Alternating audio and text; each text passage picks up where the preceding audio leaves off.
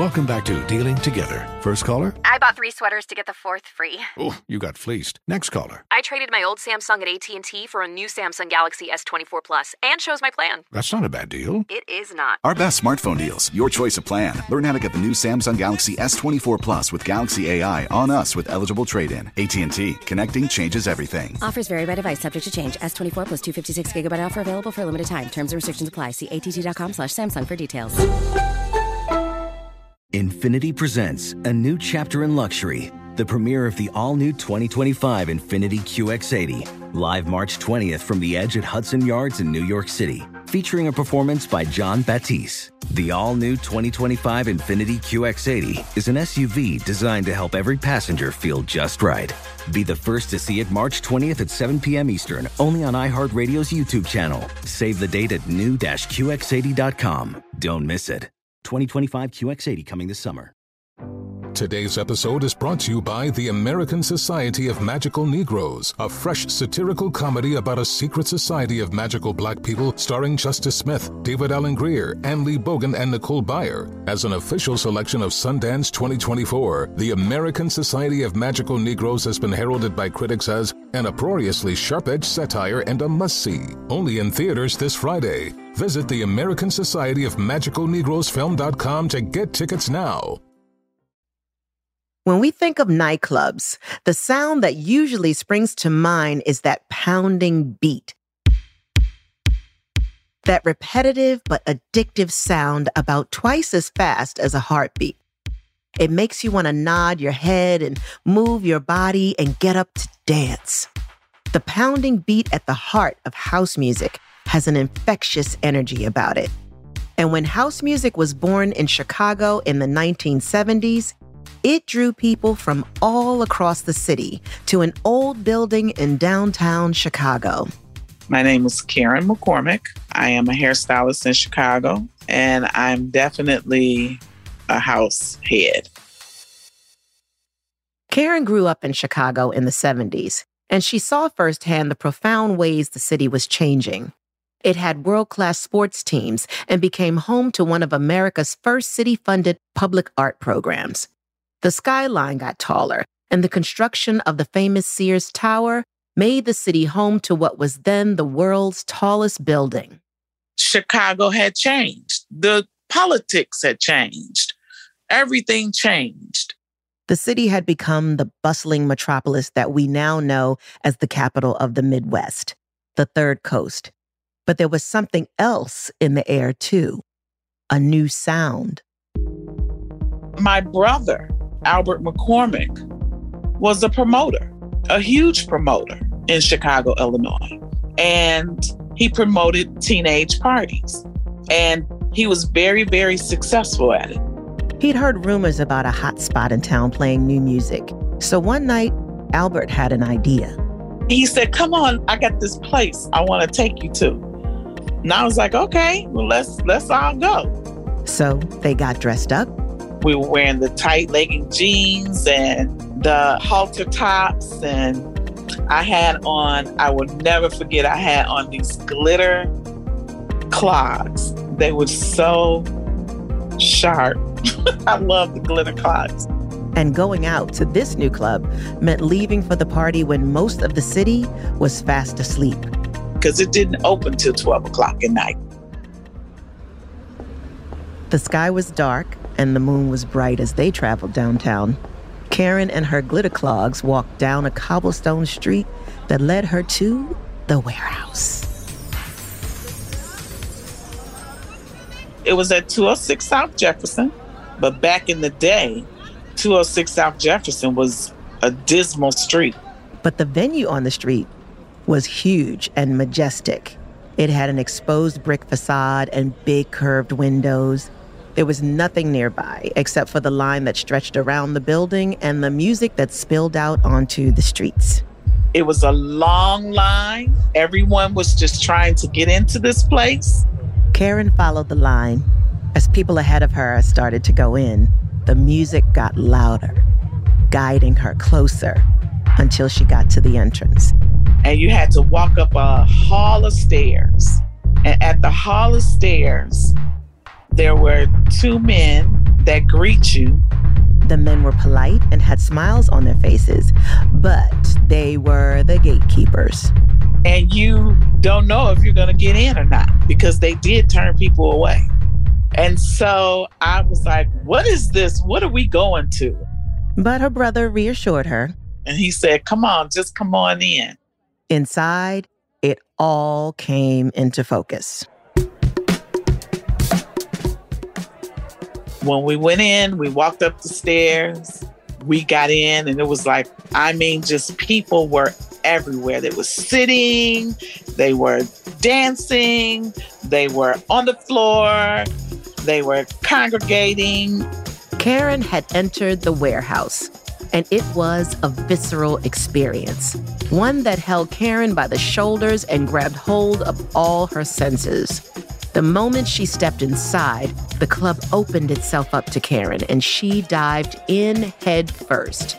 It was an entire world she had no idea existed. A club that was about to transform the sound of dance music. Everybody is just twirling and dancing, and hips are moving, and people going on their knees. And it was everything. People had come from all over the city to experience the warehouse. You had all walks of life there. There was no boundaries. There was no one that was not welcome to each other. The club was filled with all kinds of people from the Black, Latino, and queer community, and they'd all converged onto the dance floor. It was magical. People from all over Chicago dancing to the euphoric sound of a new genre being created right there in the city. Your ears is so filled with good music. The music sounded a little bit like disco, but there was something about it that Karen had never heard before. And it flowed through the people who danced at the warehouse as if they were simply just a vessel for the DJ. Karen didn't know yet how profound an effect the warehouse would have on her or the city. That night, she was standing smack dab in the middle of a sea of change. Just as she was, the world was getting an introduction to house music. You hear this music going boom, boom, boom, boom, boom. You just hear this boom, and you're like, what is that? And then you go down the stairs where it's pitch black, but you see strobe lights going, and they had different lights going. But more than anything, the room was just filled with music. The equipment that they had in that place was like phenomenal. And so it beat every part of that floor. The music that played at the warehouse was unlike anything anyone had ever heard before. And soon it would go from being called warehouse music to just house music, because house music was born right there at 206 South Jefferson Avenue in downtown Chicago, Illinois. We didn't even think of it as club culture. You went to that party and you released all your demons. That's how it worked. It was dance music that broke boundaries. The music moved through you. The bass was so incredibly loud. I mean, you felt it rumble your whole body while you're on the dance floor, just standing. So you couldn't help but to dance. It didn't matter who you were, what you were, where you came from. It did not matter. What mattered is that we all came together and we all felt one thing, and that was the music. House music would change lives and transform the sound of the dance floor. And its story started at the warehouse, where a new sound became a new religion, followed by people from around the city, and then the world. However it got its name, it's one of the hottest things going. And as Jay Levine reports, it may only be a matter of time before house musicians become heroes in their own home.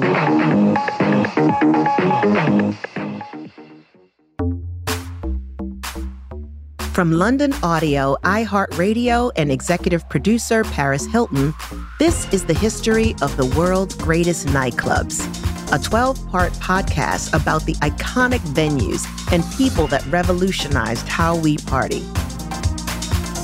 Some of the world's most legendary nightclubs were known for the unique community they welcomed, others for the cultural movements they started, and some for the musicians and DJs they introduced to the world. The best nightclubs champion new music, transform lives, and provide an escape from life's pressures. One more thing. This is the history of some of the world's greatest nightclubs, not a ranking of every club in the world. It's an exploration of the spaces, people, and club nights that made a lasting impact on nightlife and music today. I'm your host, Ultra Nate. I'm a singer, songwriter, musician, and I found my purpose in club culture.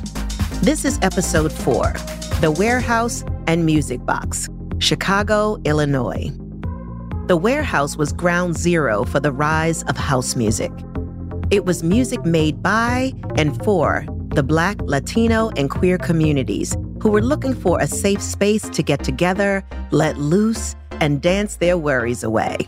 House music began at the Warehouse, but when the Warehouse closed and its owner opened up a new club called the Music Box, it became more vibrant and multi-layered before it skyrocketed to become the genre we now know and love.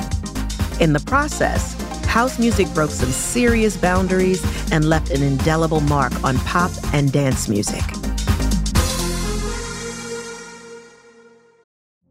Witness the dawning of a new era in automotive luxury with a reveal unlike any other as Infiniti presents a new chapter in luxury, the premiere of the all-new 2025 Infiniti QX80. Join us March 20th live from the Edge at Hudson Yards in New York City, featuring an unforgettable performance by Grammy and Academy Award-winning singer, songwriter, and composer, Jon Batiste. The all-new Infiniti QX80 is unlike any luxury SUV you've ever seen. Smart enough to anticipate your needs, even before you do. Every line, curve, and detail was thoughtfully crafted, so everything for every passenger feels just right. Don't miss it. Mark your calendars and be the first to see it March 20th at 7 p.m. Eastern, only on iHeartRadio's YouTube channel. Save the date at new-QX80.com. 2025 QX80 coming this summer. Today's episode is brought to you by the American Society of Magical Negroes, a fresh satirical comedy about a secret society of magical black people starring Justice Smith, David Alan Grier, Ann Lee Bogan, and Nicole Byer. As an official selection of Sundance 2024, the American Society of Magical Negroes has been heralded by critics as an uproariously sharp-edged satire and a must-see. Only in theaters this Friday. Visit the American Society of Magical Negroes Film.com to get tickets now. Disco had dominated the music scene of the late 60s and early 70s. And so many of the musicians that had been central to the scene were from Chicago. The Emotions had released Best of My Love, which had poured onto dance floors across the city. And Earth, Wind & Fire had commanded the charts with songs like Boogie Wonderland. But by the late 70s, disco music was on the decline. Some of the backlash was because people thought it wasn't political enough.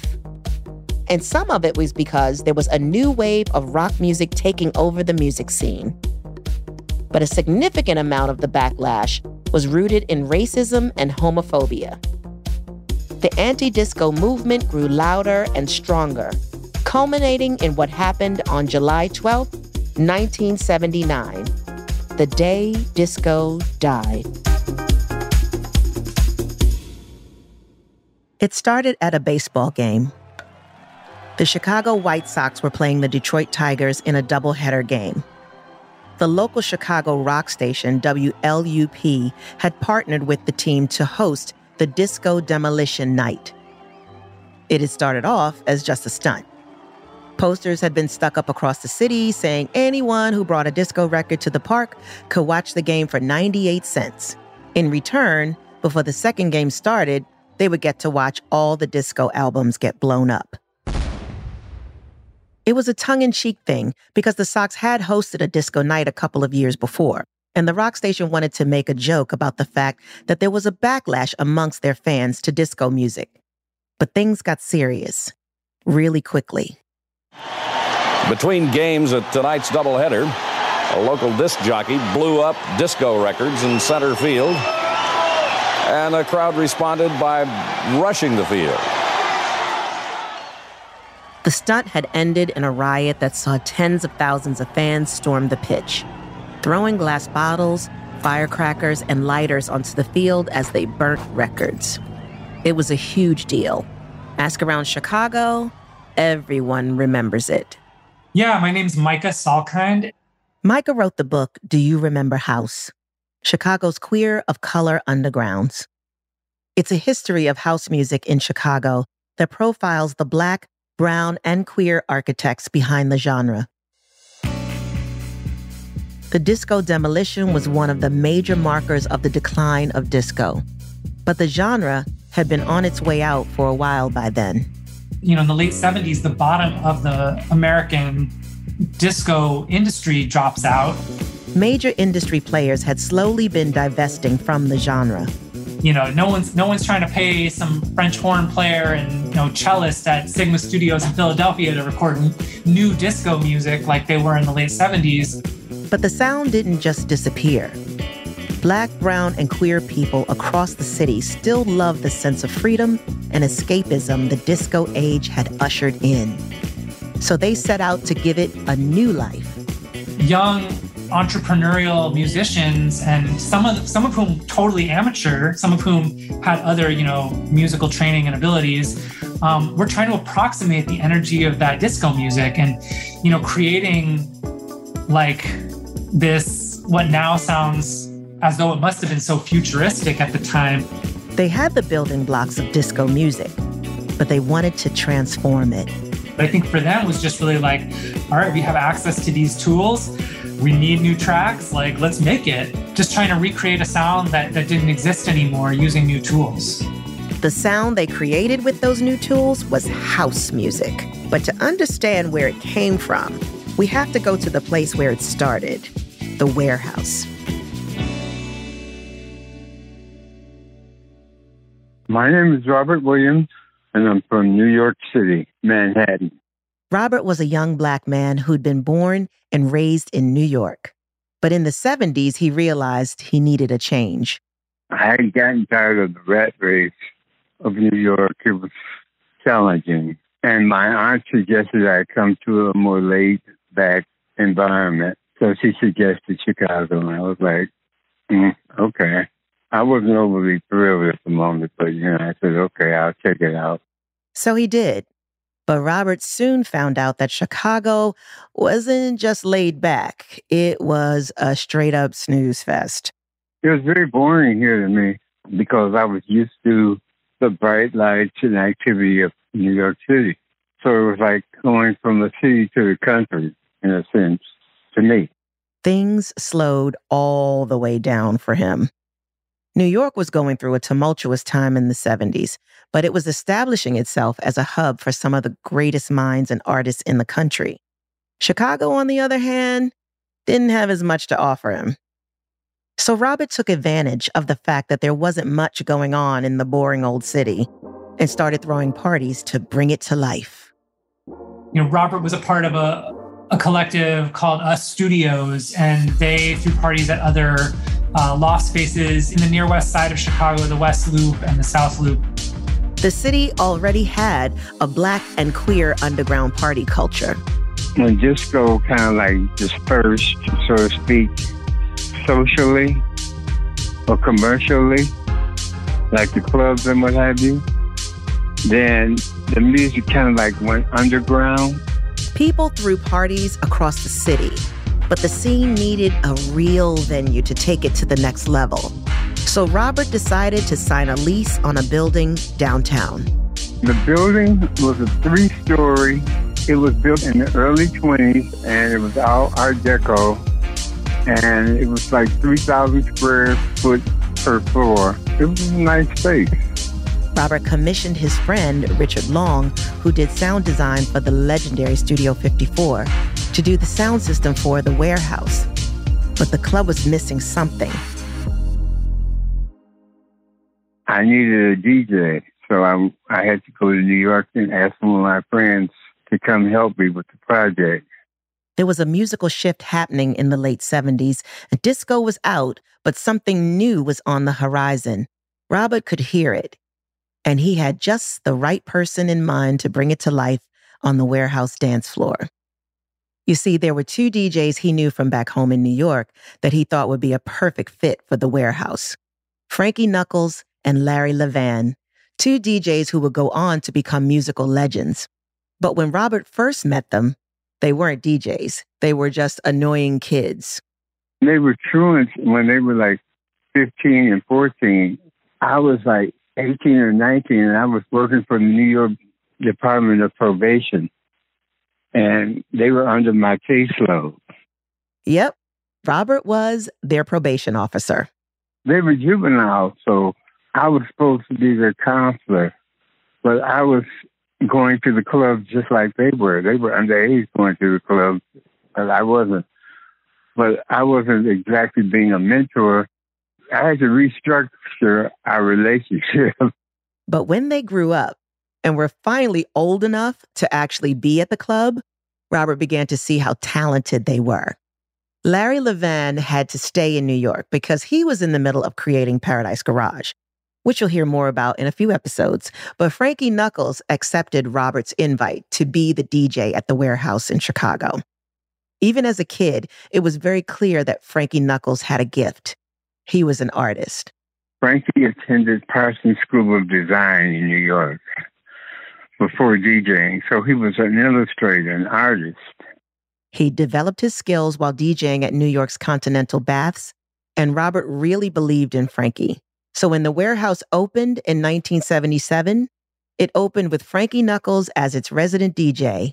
It was only a matter of time before crowds began to travel to downtown Chicago to hear the new sound Frankie was crafting.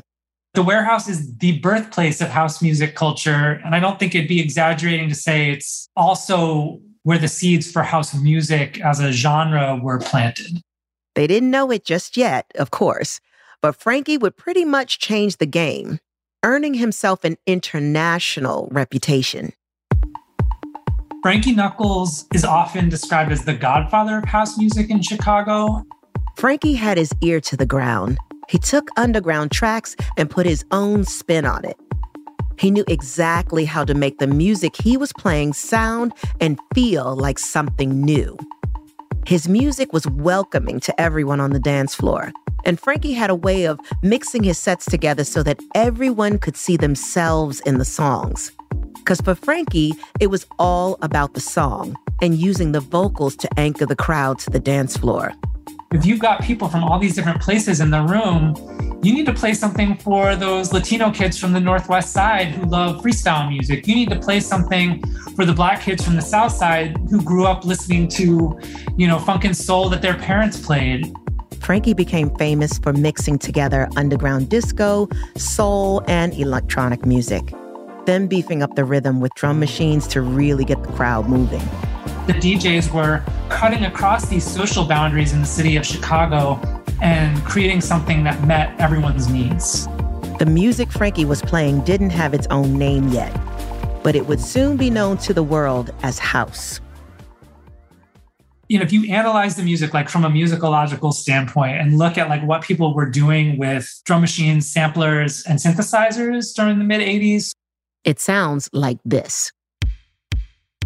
It's floor-to-the-floor dance music that is connected to a history of disco, R&B, funk, and soul. It's also a whole culture. House music was the sound of the bass and snare drums, the offbeat hi-hats, and the around 120 beats per minute tempo. But it was also the way that DJs like Frankie Knuckles played it. Frankie had an ear for this type of music. He felt each track in his body and wanted you to feel it too. Frankie made sure that you felt it in your soul. Remember Karen McCormick? She spent a lot of time dancing to Frankie's tracks. He made sure that you heard lyrics or what the music was saying. And the music itself was on such a high lift bass that it made you just move your body. It didn't give a dance. It didn't have a name. You just moved your body. And it would bring people together. He played each song with deep intention. And if Frankie knew that it was a good song, he's going to make you hear the song.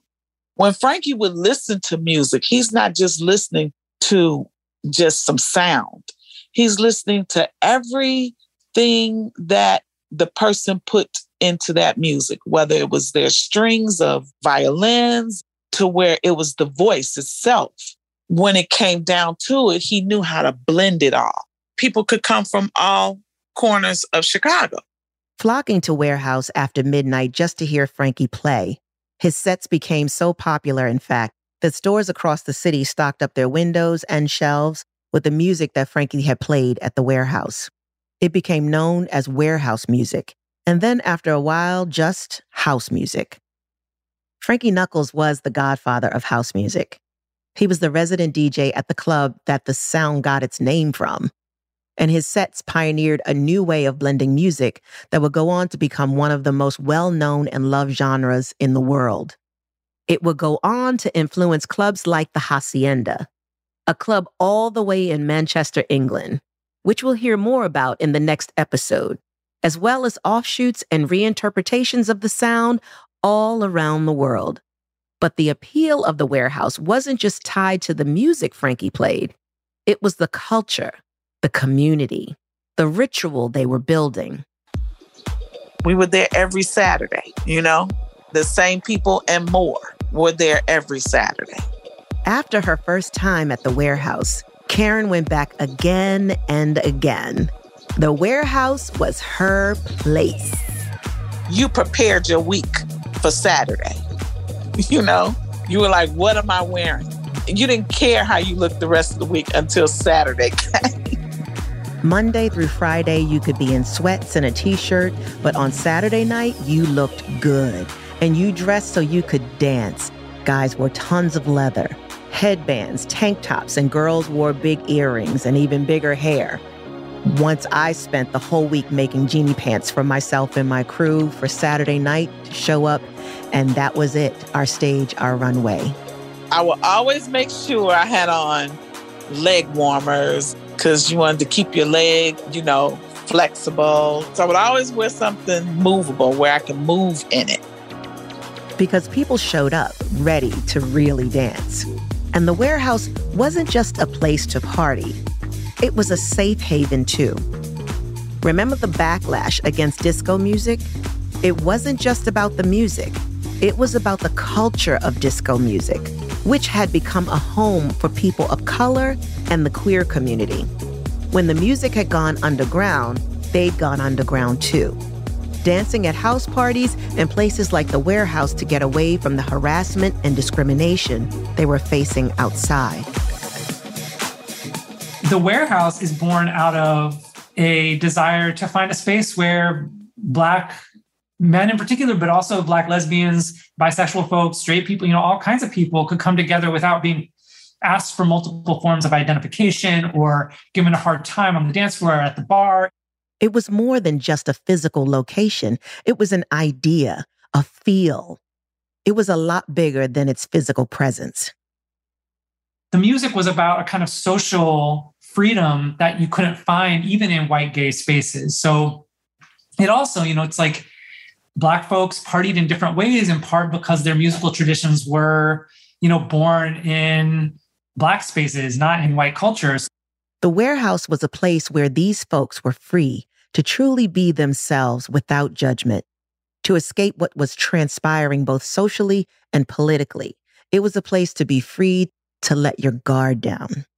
There's something about that time of day, right? Like the time between 10 p.m. and 7 a.m. where the normal rhythms of urban life shift and everyone's asleep. And this is a time where people can get out of their heads. And whether they're doing that with the assistance of drugs or with just the sheer exertion of their dancing, I think there is a spiritual quality to that. People went to the Warehouse every Saturday night to experience what true freedom felt like. There was a spiritual component to those nights, too. For those who felt discriminated against and unwelcome by the churches of their childhood, there was an answer.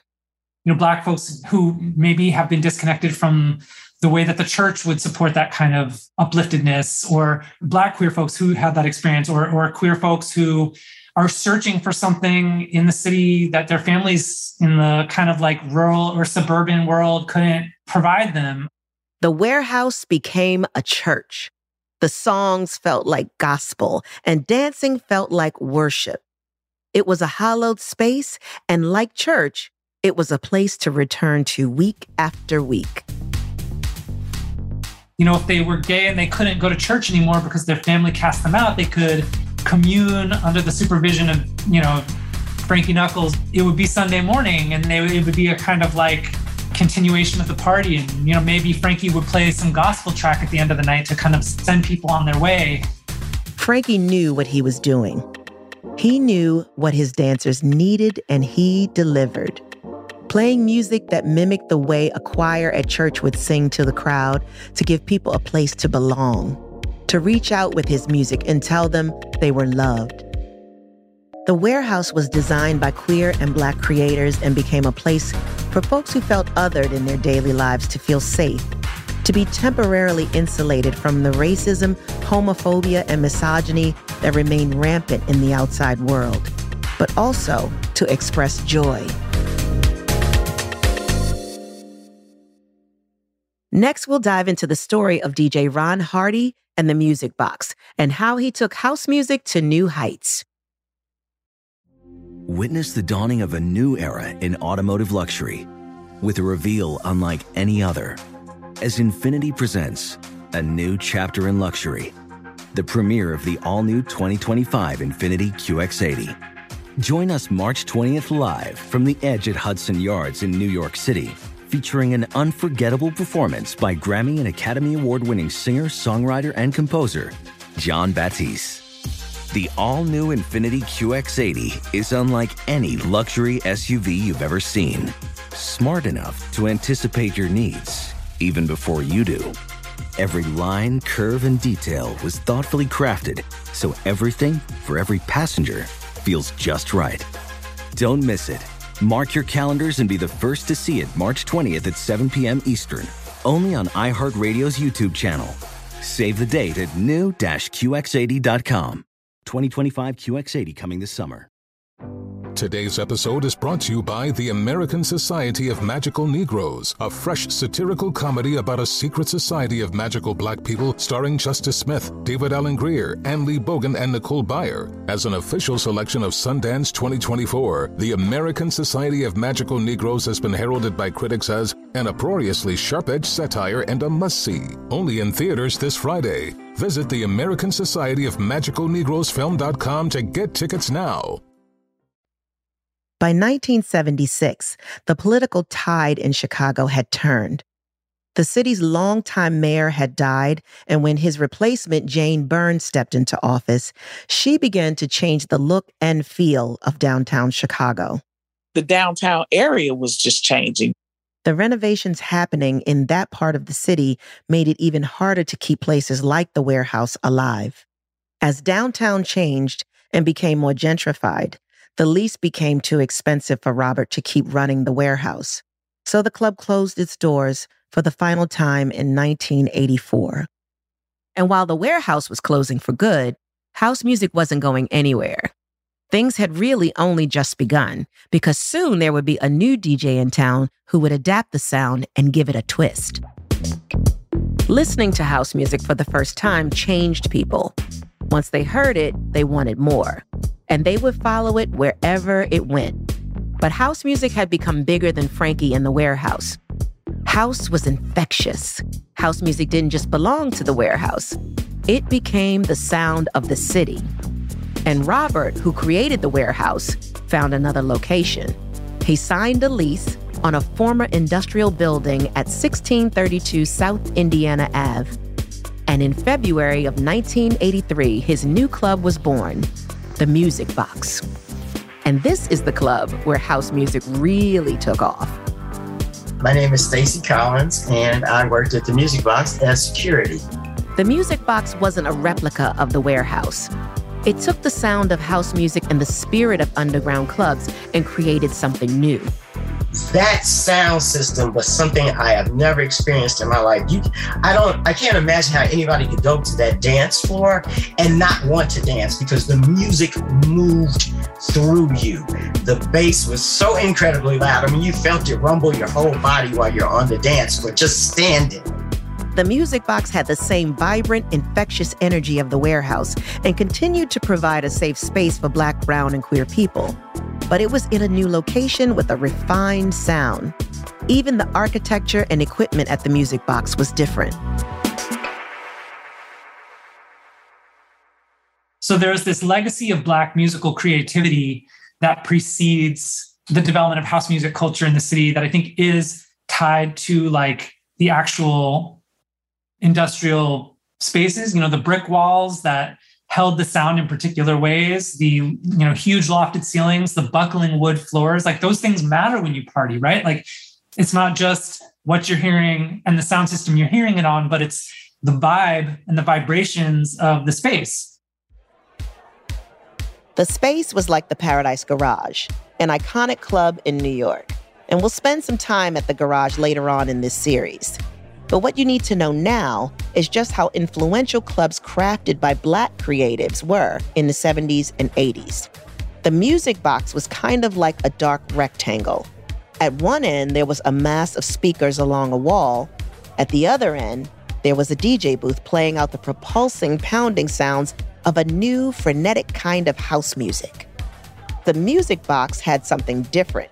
You could call it a special acetate up their sleeves.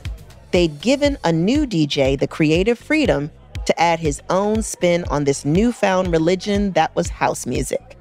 And that DJ was Ron Hardy. Ron Hardy started his career doing DJ sets at gay clubs in Chicago, playing his favorite songs to underground crowds. And he gained a reputation for playing music from different genres with a manic kind of energy. And that was the genius of Ron Hardy. It wasn't just that he played what was typical dance music, but he played dance music, which was, disco from the 70s, some dance from the 80s, a lot of Italo disco, but he also played a lot of jazz, funk, and dance floor jazz, even some rock-inspired stuff. He took the classics, made them feel new, and took you on a journey. What was so dope about it was that even though he could play new songs from so many different genres, all within a matter of 60 minutes, the vibe was always consistent. The music was always thumping. Ron was a pretty heavy drug user, which influenced the music he listened to and the way he played. Heroin slowed the world down for him. When he DJ'd at the Music Box, he would hear the music playing slower than it actually was. So he would pick up the tempo and make it play faster. It created a frenetic, manic, but addictive sense of movement on the dance floor. And this new music changed the way people danced. All of a sudden, people were moving their bodies in a new way. There was one song that encompassed that new sound. Okay, so there's a song called Jack Your Body. Jack your body, jack your body, jack your body, jack your body, jack your body, jack your body. Jack your body, jack your body. Jack your body means that you would kind of go into a little trance and your body would start jerking really hard. And it would have called Jack Your Body. Jacking became a new style of dancing that captured the energy that Ron brought to house music. It was faster and more frenetic. And that's what they liked about Ron Hardy. Ron pioneered fast-paced house music, and it really set him apart from other DJs, even from Frankie. It's not like they had really different repertoires, but Ron would beat out these amateur beat tracks, especially into the mid-'80s when younger producers start really making music in Chicago. And he would play the music with a harder edge. House music had started at the Warehouse with Frankie, but it truly broke out at the Music Box with Ron. Ron Hardy catapulted house to the forefront of dance music, and without his influence, house just wouldn't be what it is or as popular as it is today. Ron played with conviction. It was like somebody had a gun to his head. He played that shit like he meant it. His sets had a bit of a kick to them. There was fight in those songs, and music was his greatest weapon. He played tracks that made Black, brown, and queer people feel welcome.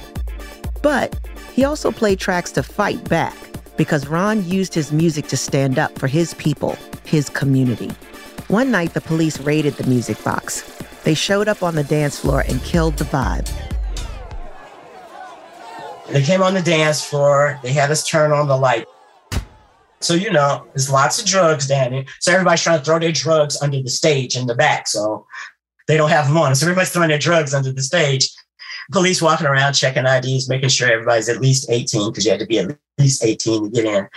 And, patting some people down, making sure they don't have weapons or drugs, things like that. But while the lights were on and people stopped dancing, Ron kept the music going. He kept playing music. He's still doing blends, making, playing sounds. And then all of a sudden, as we're being harassed, he puts on The Walk by The Time. Ron wasn't going to let the police ruin the party without putting up some kind of fight. There's a part that he edited where it says, "We don't like policemen," and he looped it over and over and over and over.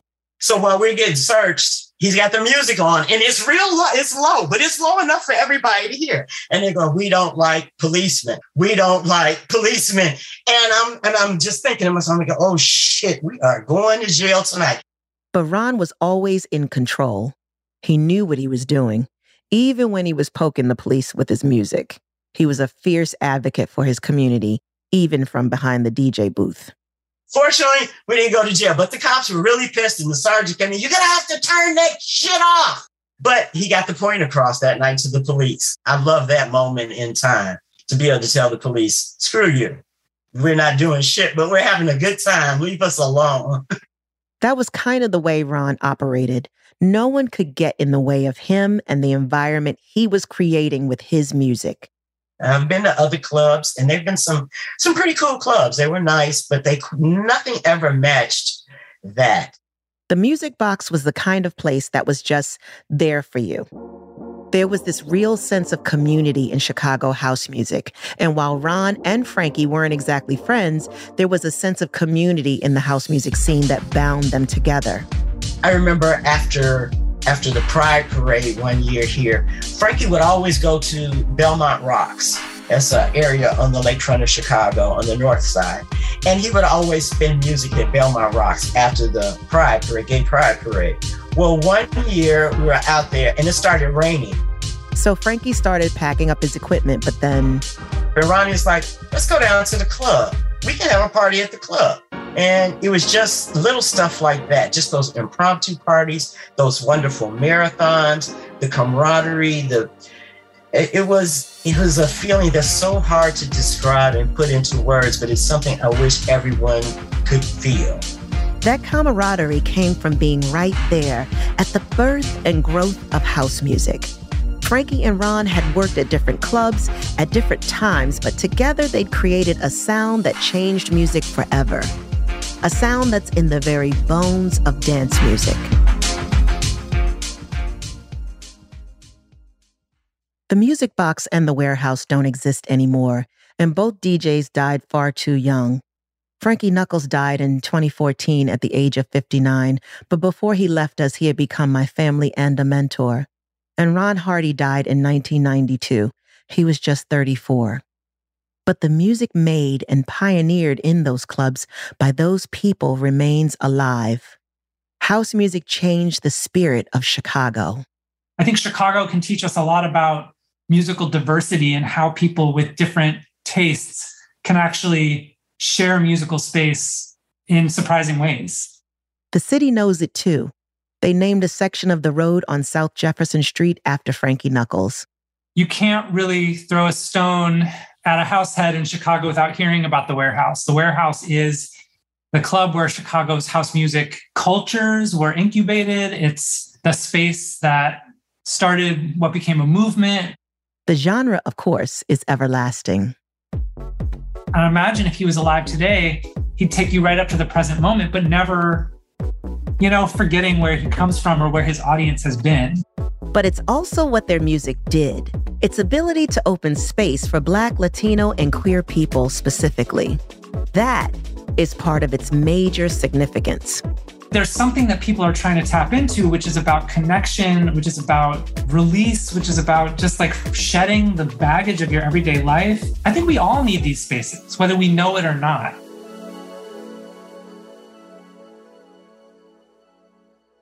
That was just a place where you were free and you felt free. And that's what house music does to you. That's what warehouse music does to you. It makes you feel free. These two DJs changed the game, and artists today are still being influenced by house music. Megastars like Beyoncé and Drake dedicated major studio albums to house music in 2022. Just listen to Renaissance and Honestly Nevermind.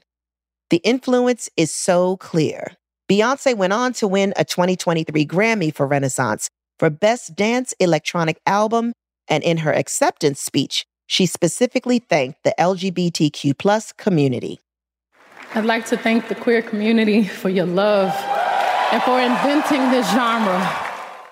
I think it would be hard to point to an artist that is doing dance music today that doesn't owe some debt to, Frankie Knuckles and Ron Hardy and the work that they did at the Warehouse and the Music Box. In the next episode, we're going to explore a club on the other side of the ocean that ushered in the era of acid house. We're heading to Manchester, England, to visit the Hacienda. The history of the world's greatest nightclubs is produced by Neon Hum Media for London Audio and iHeartRadio. For London Audio, our executive producers are Paris Hilton, Bruce Robertson, and Bruce Gersh. The executive producer for Neon Hum is Jonathan Hirsch. Our producer is Rufaro Faith Mazarua. Navani Otero and Liz Sanchez are our associate producers. Our series producer is Crystal Genesis. Our editor is Stephanie Serrano.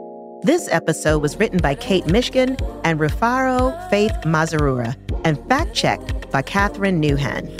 Theme and original music by Asha Ivanovich. Our sound design engineers are Sam Baer and Josh Hahn. I'm your host, Ultra Nate, and we'll see you next time on the history of the world's greatest nightclubs.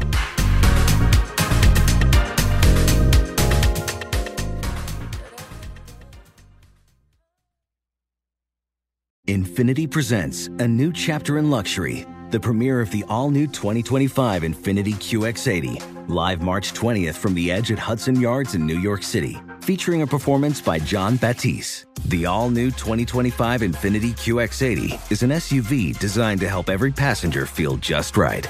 Be the first to see it March 20th at 7 p.m. Eastern, only on iHeartRadio's YouTube channel. Save the date at new-QX80.com. Don't miss it. 2025 QX80 coming this summer. Today's episode is brought to you by the American Society of Magical Negroes, a fresh satirical comedy about a secret society of magical black people starring Justice Smith, David Alan Grier, Ann Lee Bogan, and Nicole Byer. As an official selection of Sundance 2024, the American Society of Magical Negroes has been heralded by critics as an uproariously sharp-edged satire and a must-see. Only in theaters this Friday. Visit the American Society of Magical Negroes Film.com to get tickets now. Does money stress you out? Let Facet flip your financial chaos into clarity. Finding Facet immediately put us at ease. Facet's innovative approach to financial planning ensures your money works as hard as you do, enabling members to experience the joys of having your finances in order. And that makes us Facet for life now, I guess. Visit Facet.com, FACET.com to learn more. This ad is sponsored by Facet. Facet Wealth is an SEC registered investment advisor. This is not an offer to buy or sell securities, nor is it investment, legal, or tax advice. These testimonials are from current Facet members who are not compensated. All opinions are their own and not a guarantee of a similar outcome.